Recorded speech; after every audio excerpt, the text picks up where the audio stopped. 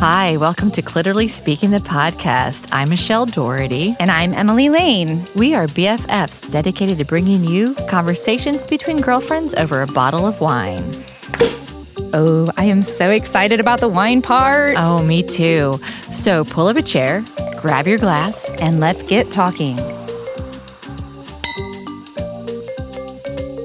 Well, Emily, good to see you. Nice to see you too, Michelle. Yeah, I have been practicing a different intro when I say hello to you because I've been sounding a lot like Fat Albert. Hey, Emily, how you doing? Like, I really got to come up with something else. So, hey.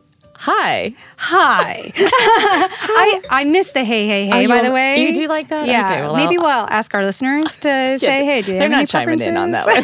They're not. They must probably like just mute it until I'm done with that hello. But yeah, we're back in the studio. We are a little atypical of schedule for us. We're getting another episode here in the middle of the week, which is really exciting because... Yes, this is a very special episode, and I have been looking forward to it since I had this idea. My mother and my daughter are both visiting for the holidays, and I wanted to do a podcast episode with them, and I threatened that I wouldn't feed them while they're at my house. And they graciously said, she graciously said, okay, Michelle, it's another one of your projects. Sure, we'll be happy to come. And so I want to introduce my mom, Patty. Hello, everyone. And my daughter, Megan. Hi there. And I'm looking forward to our conversation. It means a lot to me that you guys are here and doing this with Emily and I today as our guests. Yeah, of course. Yeah. So our listeners know all about you already because we talk about you all the time. Oh, I've heard. Yeah. If you guys want a refresher on Megan, a couple episodes ago with our guest Amanda Stagenborg, you can hear all about Megan as a toddler that Amanda used to babysit. You can pause this episode right now, go back and re-listen to it, and then you can pick this one back up when you're done with that. But yeah. Well, since you've been starting your family, it's a good thing that you brought a nice spread here for us to enjoy. Thank you. We've got all kinds of goodies, cheese, grapes, all kinds of olives, treats. some artichoke dip. And we've really stepped up our game from just drinking wine on the episode to like having fancy nibbles. Well, we feast. Yes. We try to feast anyway here. That's right. And sometimes we are more successful at feasting than others. I'm not so sure about today. But anyway, as part of my mom and my daughter being on the episode, I wanted to pick a wine that I always heard my mom say that it was her favorite. And so I bought a bottle of Puy Vissé. And I probably said it wrong. But I was hoping that my mom could share with us why this has been her favorite wine. Well, it happened back in Hawaii when we were living in Hawaii. And how long ago was that? 77. Okay. 77, 80, Okay. somewhere around there. And your dad and I went to this restaurant down in Honolulu because the wine steward from the Cannon Club, which was the Air Force captain, well, that was the officers club, was on Diamond Head. We couldn't decide on wine one night, so they sent him over. And so we told him what we liked, and he came up with this wine that the two of us could drink because the husband liked it a little bit drier, I'd liked it a little bit sweeter. So he gave us that night. And then he proceeded to go to this restaurant downtown Honolulu, and we proceeded to follow him.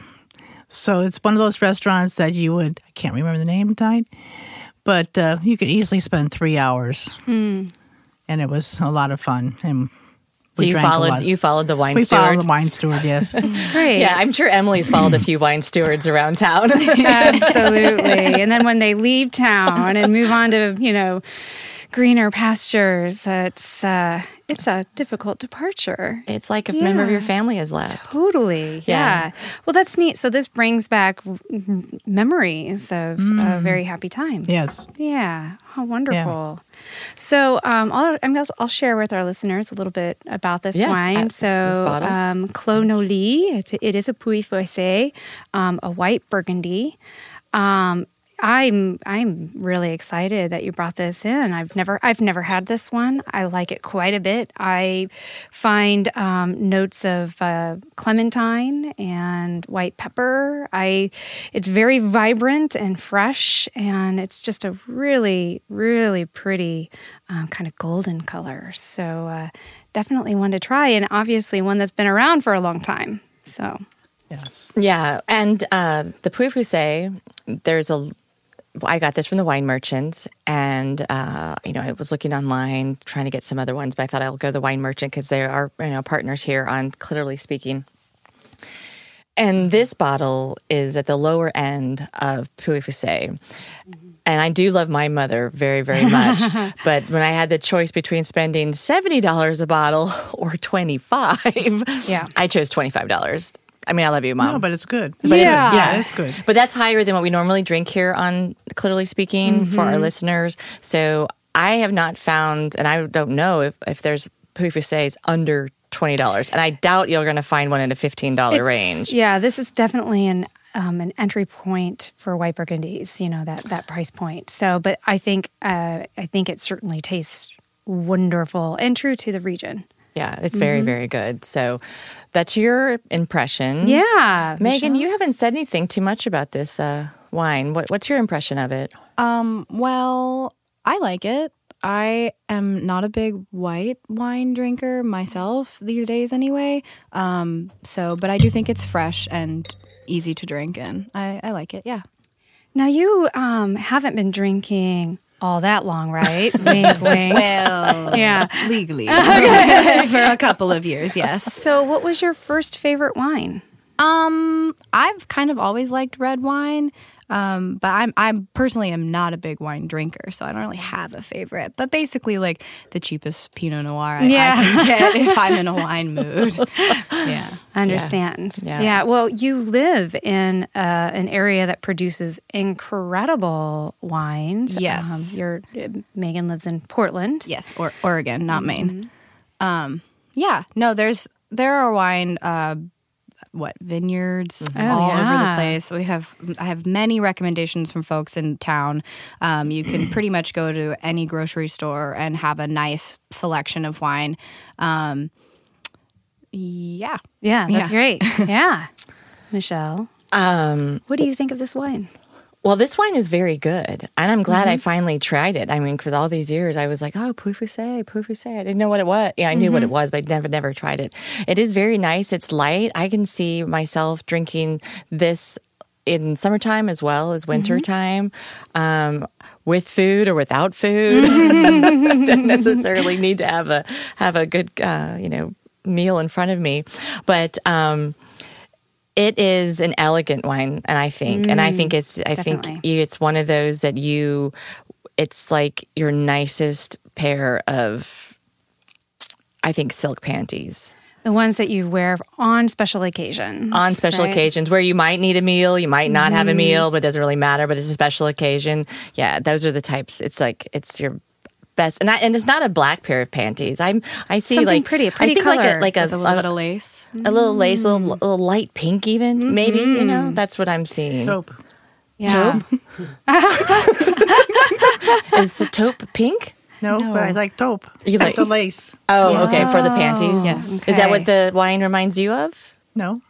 Okay. Didn't relate it to panties, honey. I always relate my wine Yes. to panties. It's a way. It's kind of like my. It's the generation gap.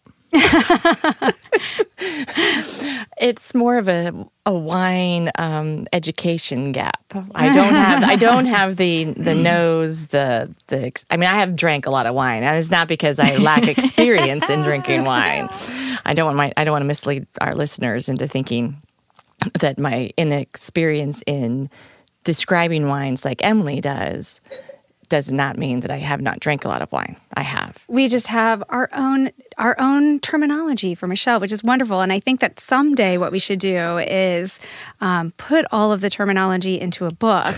And our own little cocktail Yes. table, coffee table book. Perfect. That's right. With like representative pictures. all right, and maybe even a set of panties that go with it. Clearly Speaking panties. Exactly. Yeah. They can get their own. All right. See, we're only minutes in this conversation. We're already having great ideas. Yeah, I love it. I've only drank a little bit of my sips. wine. Just imagine what's going to happen when we've moved on to the next bottle. Yeah. So let's take a real quick break. Let's top our glasses off. We'll come back and we're going to get into the little more deep discussion here. All right? Sounds great.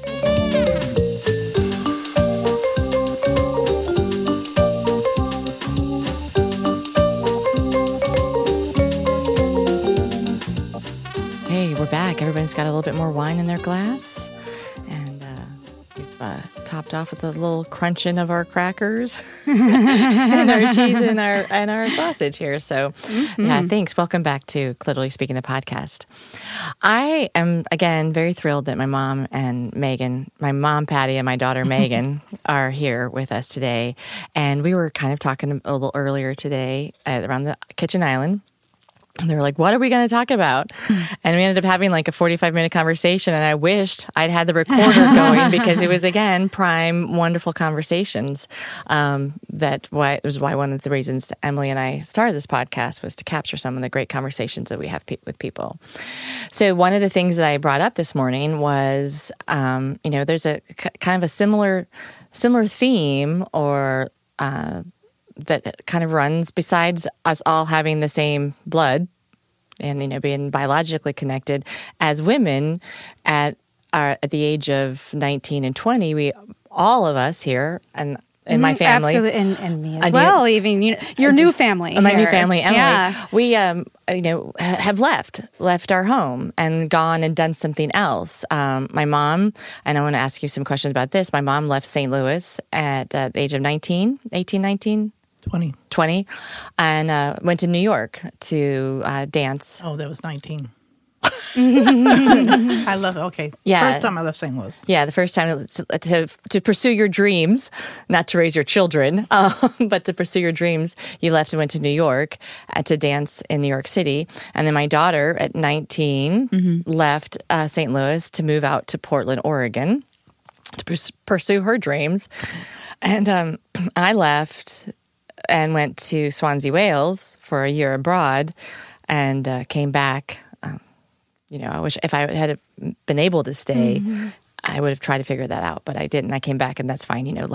Life is as it is. But I thought that was kind of interesting when I thought of that connection that we all have had. And a kind of a natural sense to be strong, independent women and pursue your dreams. Right. To go do it. So, let's just start off with you, Mom. And I'm going to call her Mom for the listeners out there because I don't know how to. Hey, Patty, how are you doing? So that would be strange. That would be too strange. So when you made that decision that you were going to go to New York, how old were you? I was probably 17.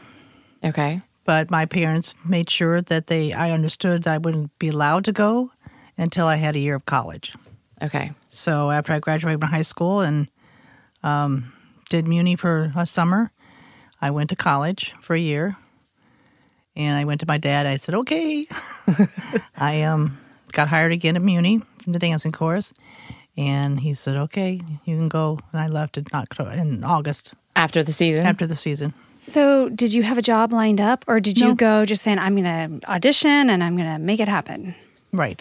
So how many? And my dad, they put me on the train, and my dad had worked for the railroad, and he said, I had to do it all on my own, except that he gave me a pass to come back on the train if things didn't work out. I could always get home. Yeah. That made him feel a little bit better about sending his daughter off to New York City. How long did it take you to find work? I did a lot of different auditions and stuff, and I finally got a job at Radio City Music Hall in the ballet corps when they still had the ballet corps. Wonderful. And I made from not having a job, but having worked at Muni for 10 weeks, we could get unemployment. Oh, nice. So I stood on unemployment lines thinking, why am I here? Mm-hmm. And after I got the job, I worked for a while, never did a show. I quit and came back home. I went to school. Okay. Well, I think there was a man in there kind of, telling her father. I started dating him before at the end of my first season at Muni. started dating my dad, which all of our listeners are very happy that you did that, because otherwise they wouldn't get to hear my sultry voice every Friday. So you obviously you grew up dancing. What styles of dance did you study? I studied ballet, which was my first love, tap and jazz, and did some commercials for Oh, neat. when they were opening up Northwest Plaza. Did some there. Did when they started to open up the Four Seasons Lodge. Did some commercials for that, dancing, Wow. and performed around. Did the Harkuda Dancers, which was basically a Jewish group, but most of us weren't Jewish. It was just a fun group. And danced St. Louis, Wow. did St. Louis Civic Ballet as a junior. And the best education really was Muni for 3 years. I did that 3 years. I did 30-some shows. Wow, my goodness. Now, I know that, Michelle, you grew up dancing as well. Oh, And yeah, I did. And did you, and is this something that you longed for? Is this maybe something that's part of the blood as well? Or is it something that, Patty, you encouraged Michelle to do from your experience? Well, when She encouraged. her father was in the Air Force, so wherever we were stationed, I ended up teaching somewhere. And it got me into the community. And I got to know people. And either they had to sit there and wait for me, or they had to be with a babysitter. So they came to the studio, and they all ended up dancing, even my boys. Wow. We did. Now, Megan, did you study dance? I did up through-ish my like 7th or 8th grade year in Really? middle school. Yeah, I danced at That McKinley. far? Yeah. Oh, at McKinley. At McKinley. That's right. I was thinking outside at the other, when we No. would drive to the studio. That ended at No, I took like dance lessons. Like my mom, took me to those, and I danced. And there are some really great pictures of me. We could probably post them on our website. I would appreciate that you did. But yeah, I did that sort of, I guess, privately. And then when I got into middle school, I hadn't danced in a while, and then I went into the took dance classes Instead of PE, it was a choice. Yeah, and then yeah. So, speaking of, pictures back from the early days of dance, I'm curious about maybe a favorite dance costume. I have a least favorite. Okay, let's hear it. Is that polka costume that I had to wear? That yellow and red, awful blue. Oh yeah, the thing. one I have that picture of you Yeah, in. the one picture. Yeah, The one that she shows everybody. Yeah, she's like, this is my daughter in her polka costume. It was just so difficult to get in and out of, and I hated it. Yeah. So Michelle, do you have a memory of a costume you love or hated? I hated, but I also understand the effectiveness of this costume. The black trash bags, the shredded trash bags that my mom made us wear to do the whiz, ease on down the road. Yeah. And she was like, just trust me. I was like, me and my friends were like shredding trash bags. We're like, this is the suckiest costume we've ever had to wear, And This is just garbage. this is just garbage. But I mean, it's Saved the parents lots of money. well, And it was effective on stage. right. I mean, everything's always hindsight's 20/20, but I totally understand now what that was Yeah. like. Yeah. Did you dance, Emily? I did, yeah. I started off with tap when I was really young, like 4 or so. And boy, I do have a favorite Oh, yeah? dance. Yes, it was a bunny rabbit. And of course, you know me. I have this affinity for bunny rabbits, Right. and I love. If I could still wear it, I would. Yeah. Well, I'm really glad you can't. I think your fashion choices are a lot Have better improved. than a bunny costume, Emily. But if it made you happy, then that's all that matters. It was great. What about you, Patty? Oh, there's quite a few. Probably my most favorite is the Potticott costume. When I did Potticott from Nathalie Levine and Michael Sims. I don't know what that is. It's the dance of the 4 divas, ballerinas. Okay, at Potticott, as in P-A-D-S. the number cut. Got Yes. it. their arms interlocked. Oh, no, that's the 4 Little Swans. Oh, okay. That's from Swan Lake. Okay. Anyway, that's probably one of my favorites. And then the other one would be Tarantella. And that was 5 of us potages with guys, Okay. and I was sort of the lead of that group. Do you have photos of? I have some photos, yes, and then my favorite one from uni of 30 some shows is I have a picture of myself with Donald O'Connor, and he's got his arm around me. And I ended up doing a special dance with him with 7 other girls, but I got a $5 extra that week because I had to say a line. You got $5 extra? Wow. Nice. Yeah, Were you Actors Equity? Yes. Okay, from Yes, for equity. the time at the Muni. Fascinating. I think it would be fun to invite our listeners to share some of their photos of early dance costumes. Their favorite or least favorite. We'd love to see those. The one I like of Michelle is her little mouse. Oh, Remember that from Tadlocks? Yes, I was in the A bear. I was It a was a bear. bear. We were doing a Disney theme or something. I still think, though, I loved it when I was a marshmallow with the white net and the white tights and That the was me white too. and the white leotard and Yeah, the net. and the net. I was like a marshmallow. And that would be a great Halloween costume. Well, it would be. Yeah. Gosh, I have so many things I can wear for Halloween now. I was hoping to just kind of like, Shred sit another back. trash bag. I could, and then just do jazz hands Just- down the there you street. go. Yeah, scare the children away.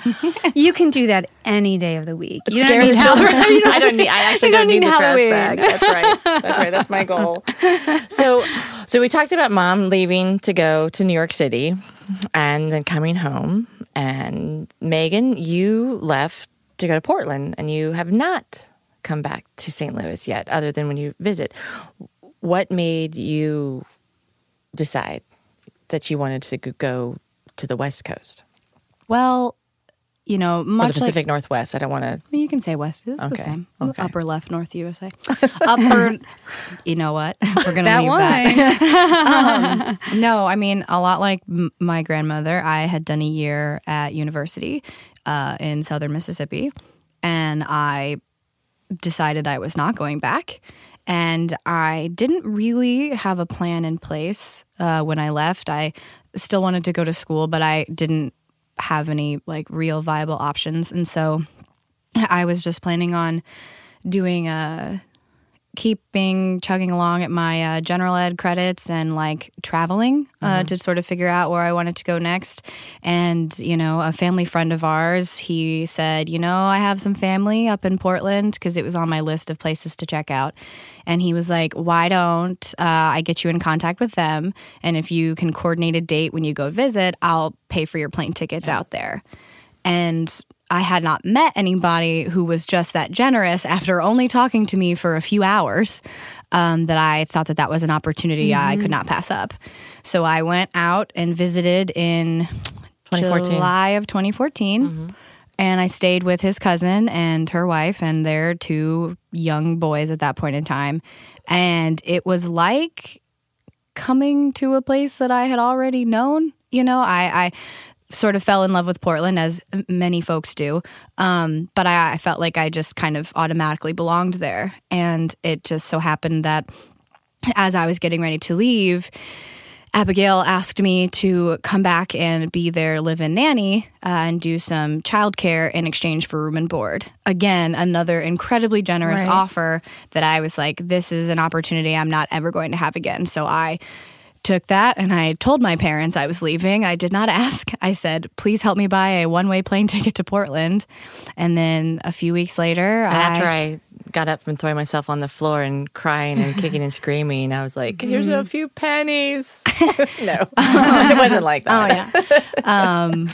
I did. I got on a plane and I moved out there and I stayed because that is, at least at this point in my life, where I feel like I'm supposed to be. And I'm going to brag on you a little bit here.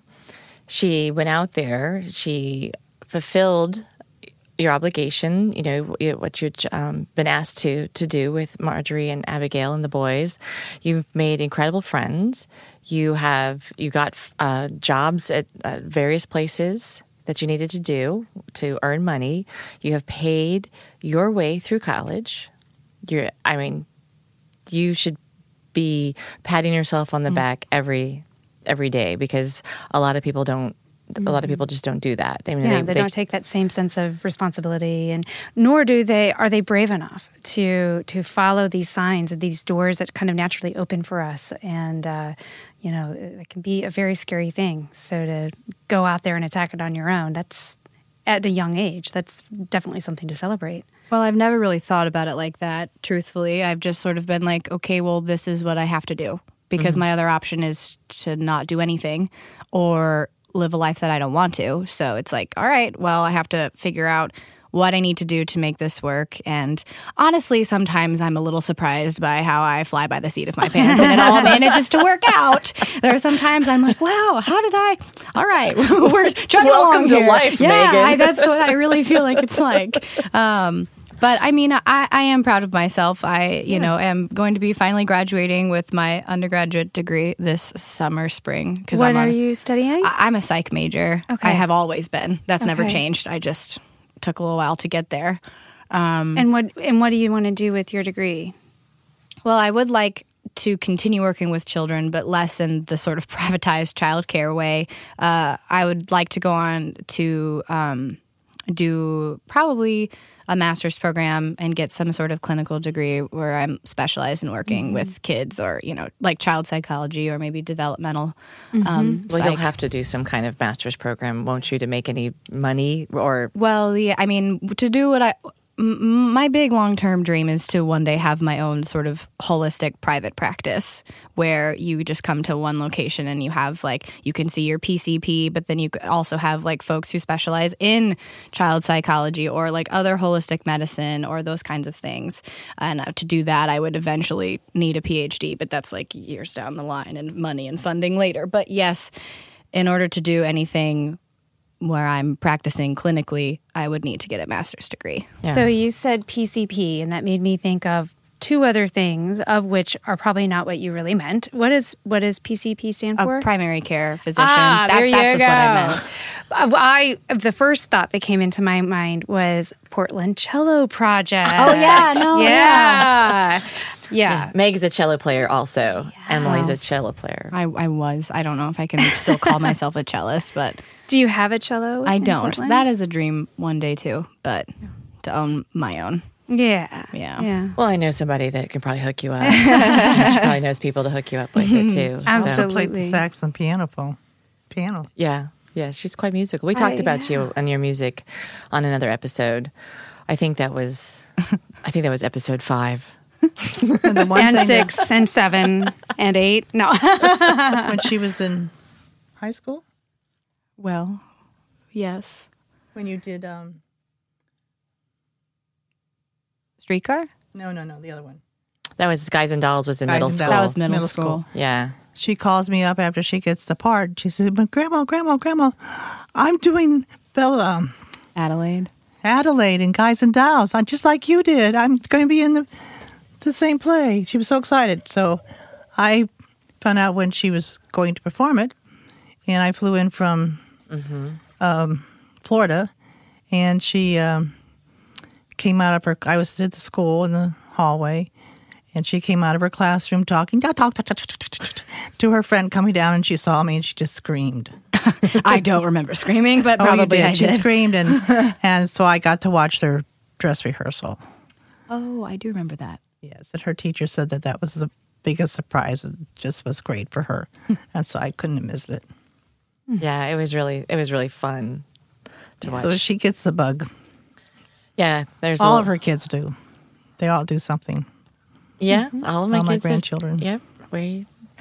I guess we were just made for the stage. Even if we had to build our own and call it a podcast. We were made for it. Well, let's take another real quick break and come back and continue this wonderful conversation. All right? Sounds great.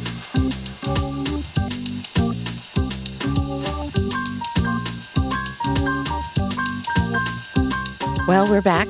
And Second bottle opened. second bottle opened. Mom and Megan have not fled yet. So that's good. So I think it's Well, the door's locked, so. the door is locked.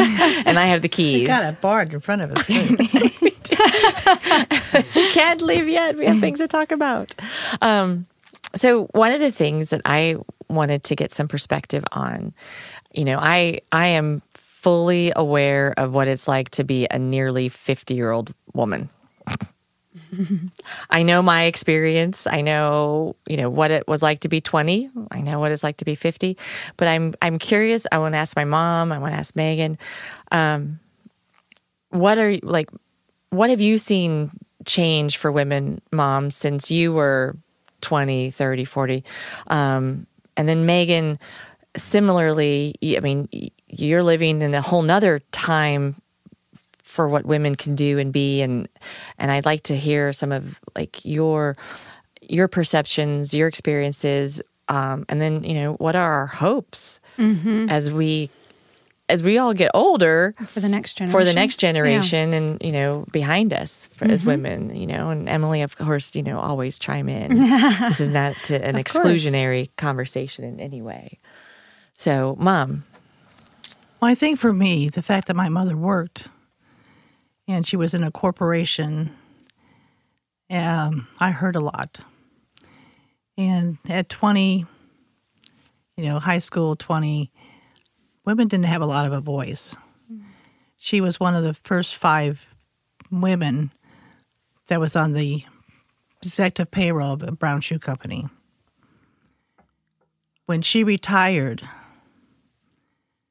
they hired a man for double what she made. Wow. And they begged her to come back. And she wouldn't do it because they wouldn't pay her the same. Mm-hmm. So I don't know how much that has changed. Well, there's still struggles with that. Yes, that's what I'm saying. I mean, the gap isn't maybe not as significant. I think women have gotten more of a voice. Mm-hmm. But we're not always allowed to say exactly what we want to say. We have to be careful how we approach it. Not just like men that come in and say whatever. Although the men were treated not so nicely then either. But I was at 20, 21, a mother already and married and moving around the country because my husband was in the Air Force and he went to Vietnam. So it's just, it was different for me because I wasn't near my parents. The Air Force became my family. The people we were stationed with, the people that, we raised our kids together, everything. In fact, it's uncanny how we stayed attached to them. I had a phone call this past spring from 2 of my friends that we were stationed with in Myrtle Beach. They were having a reunion out in Tucson. They told me, you've got to come because I didn't go last time. And I'm divorced now from her dad. And it turned out that it was a lot of fun. Mm. We picked up where we had left off. Mm-hmm. Just the experiences. Mm-hmm. So I think as far as Megan's concerned, there's a whole world out there for women. And with the Me Too movement and stuff like that, I think it's going to go a lot further. We got bogged down with being, in the kitchen, pregnant in the kitchen. That her father told me one time when I turned 40 that I got a mouth. When you turned 40? When I had turned 40. Or was it he finally... Oh, never mind. I was going to say, he finally got the wax out of his ears. You could hear it. No, when I turned 40, I quit taking it, and I started saying, hey, this is me. I think a lot of women do that. At 40, we kind of, start voicing sort of like, hey, this isn't... We feel like really more comfortable in our skin and say, this isn't right. This doesn't work for me. Stop. Things. But what I want to say in his defense is that he never, ever stopped taking care of his family. He always made sure his family was taken care of. Yeah. We were married almost 28 years when we divorced. But we're both okay with each other. Yeah, that's good. We can be in the same room without killing each other. Just give us some wine. Yeah. well, Dad drinks red, Mom drinks Poufiset, so it's all fine. I know how to do it now. I can keep everybody good and liquored up. But my other question, I guess, Mom, is when you were raising kids in the 70s, early 70s, there was the feminism movement going on. Were you aware of it? Were you just so focused on the kids? I mean, what sort of impact do you think it had on you? The burning the bras and the anti-war and and the free love kind of thing. I mean, I'm just curious. Well, I wasn't ready to find the nude beach, that's for sure. But no, I was busy raising 4 children. Yeah. And we moved around. So, and he wasn't always there when we moved. Right. So I had to get the family here, there, whatever. And my focus was my family. And I could teach. That was my personal. I taught dance wherever we were stationed. Yeah. So that was my personal, hey, this is what you do. But the rest of the time was my family. I do know, as growing up as your child, when my mom did not have the dance studio to go to as her outlet, it was not very fun at home. Sure. She was a little agitated. So we were always very happy when we moved to a new location when Mom found her studio, because that became Her sanctuary, right? Yeah. It was my relief. You don't, it's like somebody that's an artist that goes to their art studio, or somebody that plays the piano for hours. It's a time that you don't think about what's going on in your life. So it's your refuge. And it was mine. Yeah. And the first place I haven't taught is Florida. I'm curious if, you mentioned that your husband wasn't always there. I'm sure a part of his job, what he did. So I wonder if, because you had these prolonged periods where you weren't together, if that made it when he was home, rather than voicing your opinion in earlier stages of your marriage, you were like, well, he's home. We got to take advantage of the situation. Everybody's got to be happy. And, if that Well, then... yes, Michelle spoke up one time. She says, Daddy's coming home. I said, does that mean we have to eat around the kitchen table again? I said, yes. Yeah. Yeah. Oh. Yeah. I guess it was just we were living the life of luxury when Dad wasn't around with Mom. Yeah. No, but then No, Dad, I didn't let you get away with stuff. No, you didn't. You didn't. But Dad would always make us different breakfasts than Mom did. So, but we're not. This is not a podcast about No, my but parents. But I think Emily's question is valid. When somebody's gone, I mean, even like Meg's dad, he's gone I'm not married to him, obviously, but, when he's around, it's like, oh, he's here, so let's just enjoy. Let's be peaceful. Let's enjoy the time while he's here. Yeah, which might explain, too, then why, like, later on in life, and when your children were older, it was like, darn it, I'm going to speak my mind now, we don't... Well, I didn't make that decision. I think it just happened. Yeah, evolved. It did, yeah.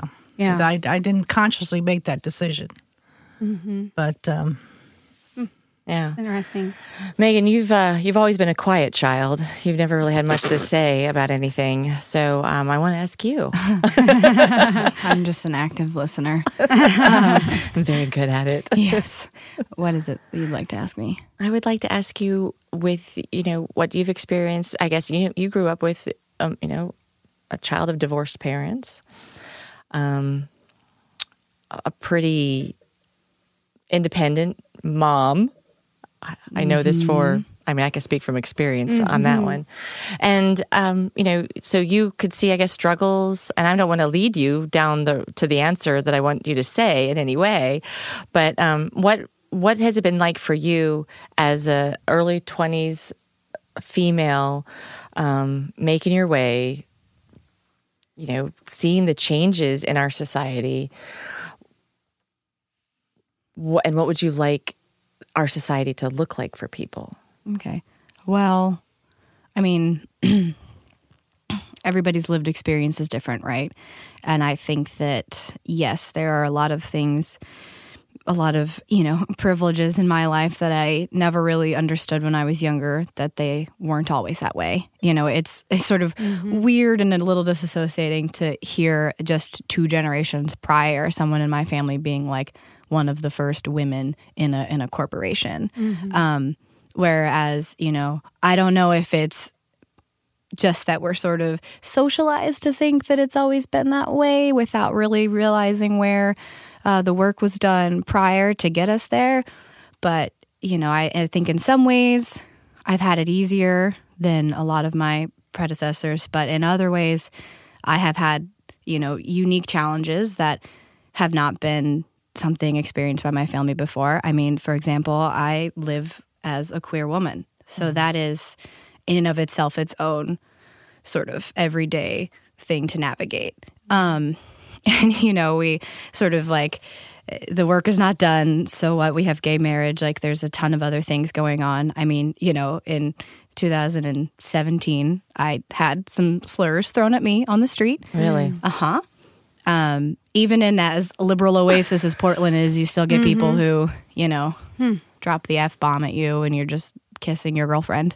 Like, Oh my gosh. so, you know, there's that experience is its own, like, tough spot. And, you know, learning about history that wasn't taught for me, especially gay history, and having to find that myself and search that out, and just learning how to be a more intersectional in my feminism, right? I mean, you talk about bra burning and the beginning of the feminist movement, but now, I mean, in light of Me Too, in light of, you know, various differences in the wage gap, I mean, we sort of talk about one, but it is different for women of different colors. And it's, you know, that's sort of my everyday, like, alignment, I suppose, is to, you know, try to be as educated as I can and recognize that, like, my position as a woman, as a queer woman, as a white woman, is many different, you know, intersections. And you sort of have to recognize that, like, life doesn't happen in a vacuum. And so if we're going to keep moving forward, right, like we want to do for women, for all women, Right. we have to recognize that, like, not everybody has the same place. Not everybody has the same Starting point either. And so that's just something that I think about every day. And I try to, you know, share that with others so that they can be. It's a great perspective. Yeah. Yeah. How do you think that our society could, what could we do to improve the way that we educate young people about the fact that many of us identify sexuality in a different way? You know, you mentioned having a difficult time learning about the history of, you know, queer people, gay people. Right. Do you have thoughts on what could be done to improve what that might look like for the next generation? Well, I'll answer that question because I'm not uncomfortable with it. But there are folks who would definitely be uncomfortable answering that. As a queer person, they'd be uncomfortable Just answering that? the concept of, like, well, how do we fix it? From your position of marginality, tell us how to fix it. Oh, okay. But I'm not uncomfortable with that because I think that it's important. And I think the answer is people got to stop being afraid of everybody. You know, there has to be this sort of humanization of others who are different from you, truthfully, because that's how you keep folks divided, is if you're like, well, you know, if you don't know a gay person, there are air quotes there, folks. If you don't know a gay person, then, like, it's easier for you to, like, stay disconnected from what would be considered rights that should be held by them, right? So there's got to be, like, it's important to recognize differences, but you just don't be afraid of them. And I think... And don't judge. Well, yeah, but also it's a lot of what I think this sort of, like, hateful, like, distancing and discriminating against comes from just fear. Is just fear of the unknown, of something that you don't understand. And truthfully, you don't have to understand it to respect it. And I think that that's, like, sort of the biggest take home, is that, like, we just need to, you know, teach our kids and teach your friends in ways that are constructive and compassionate, and they don't have to be aggressive. That, like, just because you don't understand this person doesn't mean that you don't respect them and that they don't deserve to have rights, you know, at the end of the day. Yeah. So I'm going to ask a question because I'm curious. The term queer, you know, that is one that I feel like has come more into mainstream culture in the last several years. For me, like, you know, we've heard about homosexuality, gay, and me, when I was much younger as a kid growing up, the term queer was thrown out as a negative slang. definitely. But now I'm hearing it in a much more positive light. It seems to me like it's got almost not a new meaning, but maybe there's something different behind that word. Not as much hatred attached to the word. Yeah, there's something. It's become a part of how some gay people identify themselves. Definitely. You said, I live my life as a queer person. Right. So in your perspective, like, how has that word shifted? And is there a difference between being queer and being gay? I mean, when we get into identities, it's sort of like what fits best for that person. And I think that, historically, queer is definitely thrown around as like a slur. Mm-hmm. And that's based on the user at that point in time, right? And I know that definitely within the LGBTQ community, a lot of folks feel more comfortable with that label because it's not necessarily tying you down to one thing. I mean, the definition of queer itself means to be not the norm, and that's, again, air quotes. I don't have a dictionary in front of me. But I sort of move through different labels. Sometimes it's easier to just say a queer woman because that doesn't necessarily mean anything. But I'm a lesbian. I refer to myself as a gay, like just jokingly within my own community. But I think that it is definitely sort of a reclaimed word and working towards reclaiming that word when historically it hasn't always been. Well, when it joined the LGBT, right, when it became the last letter in that, right? That's when people started to embrace that word in a new way. Maybe I don't know because I don't have that perspective. I think maybe, but when I was growing up, Q also meant questioning. Just sort of sure. Because I feel like, but it could. Queer questioning, all sorts of different labels. There are many labels, and for some folks, none of those fit. Right. So when I was dancing, and I started when I was 3, queer was the word for dancers. Really? Yes, that were gay. They were queer. That was the word. And I never liked it because they were my friends. Right. Did they, by having them being called that, did you have, when you said just now, you said, but they were my friends. I didn't like that word because they were my friends. Did you feel somewhere in a societal pull that because they were called queer, you couldn't be their friend? I think so because, my parents didn't understand them. I'm dancing with them. Yeah. Getting to know them as a person and what their person is. Yeah. And I couldn't see why people didn't like them. Right. So they liked the guy. I remember being at the dance platform and one of the guys coming up and saying, I'm having this trouble. I thought, guys, they didn't even have trouble, in their romantic lives. And I thought, oh my gosh. But they were my friends. Right. And I didn't like when people called them queer, and I would let them know it. I said, you don't know them, you don't label them. They're people. They're people. Right. So it sounds like you had a voice all your life, that your voice was there. Maybe when, not necessarily standing up for yourself until you were 40-ish, but definitely standing up for those that you care about and loved. Yeah. Your whole life. And Megan, not to flip us up all over the place, but we are drinking this really great wine, so my brain goes a bunch of places. And you're coughing right now, so of course I'm going to put all the focus and effort on you right now. When you say identify as a queer woman, and do you feel that is that subset or that segment of of female society, I don't know what the word is, like that's your circle, and that's going to be your focus, and that the rest of the women out there who are not identify as queer female don't really matter as much to you because... Are you asking me if I'm a lesbian exclusionist? Well, I guess if that's the right terminology for it. There was, in the radical feminism movement years ago, you did have your lesbian separatists. So, I remember watching that on the movie, and I was wondering about that.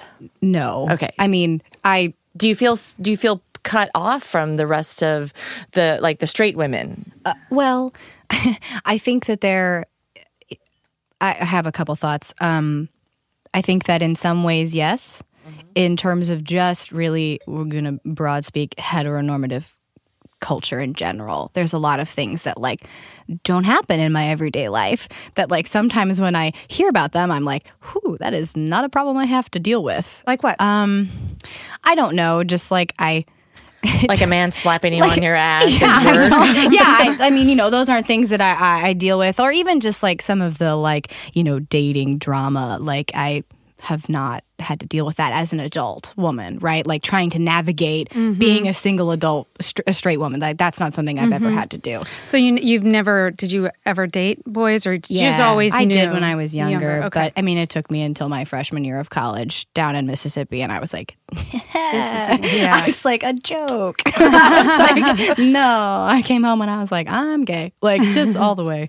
But so in some ways, yes, but that's just because I get nervous. Like I don't have that experience, and so in some ways I can't relate. And I imagine that it's often reciprocated in that way, right? For women who are just don't have those queer experiences. There's a barrier to relation, but that's just in my head, right? That's not like anything that anybody projects on me. But I did want to go back to this sort of like your question about, defining myself as a queer woman and as I live a queer life. If you just take a step back think about what queer means in general, like to queer as a verb, my life is not anything that is like a normal traditional sort of like graduate high school, go to college for 4 years, being in a serious relationship, getting married. Like I have not done that in any particular order, right? My bachelor's degree has taken me almost 6 years. I have, That you paid for on your own. Well, yes, but right, like I just sort of have lived a different kind of life.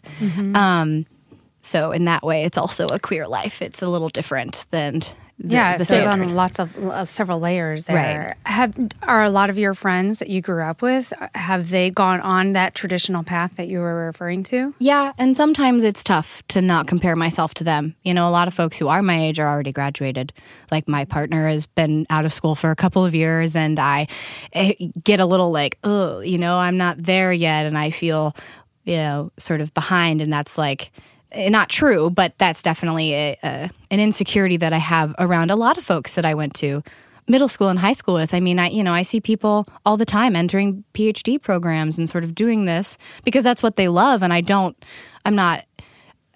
wish them any harm, but for my own self, it's like, yeah, like, you guys have taken this path and you're being wildly successful. And so, whenever you are different in any sort of realm of life, sometimes comparing yourself to those who are maybe just chugging along that straight line can be a difficult comparison to like stop yourself from doing. Yeah, you can do that. But if I can insert something, you are going to come out with such a much better vision for anybody you see as a client or anything like that because of what you've gone through. And these are your choices. Yeah. And so don't ever belittle yourself because you're doing your choices and you're paying for it yourself. I am so proud of you. Thank you. And I know this because as a dance teacher, I did not realize I was being trained to be the teacher that I was. When you were dancing? When I was dancing. Okay. But because of my experiences, and I didn't go on with it professionally, I could counsel my students that were good what to expect if that's what they wanted. And I think from what you've been doing in your life, you're going to be able to do the same thing and you'll get a lot of satisfaction from it. Thank you. You're welcome. Love you. I love you too. This is why we do the podcast, Emily. This is so why we do the podcast all the time. This is my granddaughter that when we were going to, we were taking our first train trip to Springfield. What was she, 4, 5? No, she would have been 6 because Jacob was 2. So we were taking. Well, let me give a little backstory. I had this idea that I was going to take my 2 children by myself on the train to Springfield. And my wise mother said, Michelle, are you sure you want to go on this trip by yourself with your 6-year-old and your 2-year-old? Yeah, Mom, I can handle it. Are you sure, Michelle? Is that available?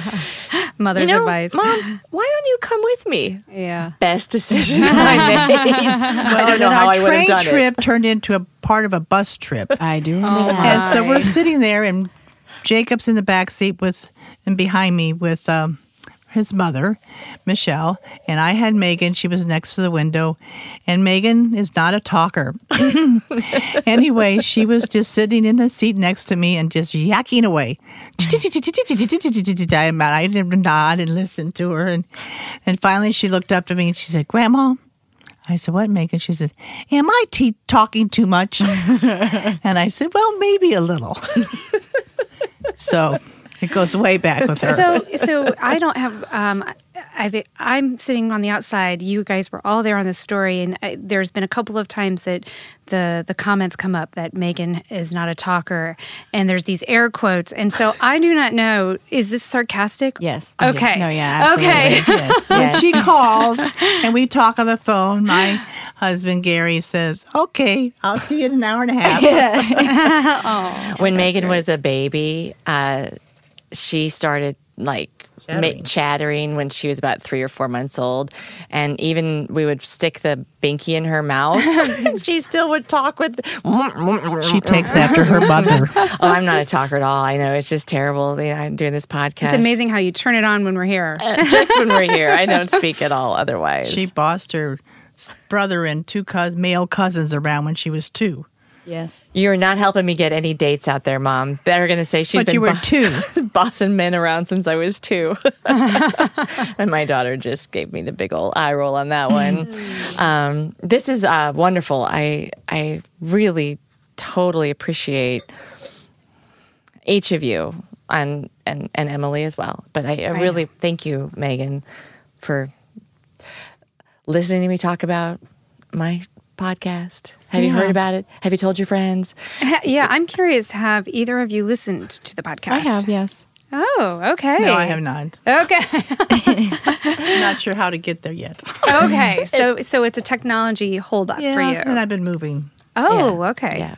That's a good reason. Megan, have you listened to? Yeah, I've listened to many? a few. A few. Yeah, I love podcasts in general, so I sort of cycle through. And you guys are definitely a longer episode one, you know? Right. They've gotten longer and longer. Yeah, you guys are good for bike rides for sure. Oh, good. Okay, we'll have to use that as a testimonial. Going for a bike ride. So what episode that you've listened to was your favorite? I did I can't remember if it was the second or the third one, whichever one I think, Mom, that you recommended for me after I listened to the pilot, of course. In the know? I think so, yeah. Oh, yeah. And that was episode 8 then. 8, okay. Yeah. So I don't keep track of the numbers. Yeah, we all know. We know the numbers. Yeah, you guys know the numbers. what we have to yeah, do. Yeah. I really enjoyed the content and just, appreciate that folks were having that kind of conversation. Oh, absolutely. It's one that we want to continue to have, too. Yes. Yeah. But I do appreciate everything about you. Thank you for coming on, Well, thank you for having me. sharing your perspective, and hopefully every time you come into St. Louis, I'll get you on the show as a repeat guest. And then, Mom, I love you so much, and it's really been a dream of mine to have a conversation like this. I adore the podcast people, StoryCorps, and the intergenerational conversations that they have on their podcast. And I've always wanted to have something like that, and so I so appreciate you helping make this a reality for me today. We will talk. I know lots more, but it's nice to memorialize it for me. And thank you for letting me be a part of the conversation. I wouldn't have had it any other way, Emily, at all. And Sam, you've been so quiet over there. Thanks for being a fantastic audio engineer for us and a support for Clearly Speaking, the podcast. But we have about a sip left on our bottle, our very, very good bottle of Poufissé. And I want to say here's to the women here in this room, and the women and our men who are listening. We appreciate you. We appreciate you. Yes. And we always want to hear your stories too. If you have anything to share with regards to any of the conversation that we've had today, please feel free to reach out to us, give us a call, send us a message on one of our social media platforms. Like us, subscribe to us, write a review, all of those things that we say all the time. Yeah. And we really appreciate it. So, Absolutely. Take care. Bye. Till next time. Bye.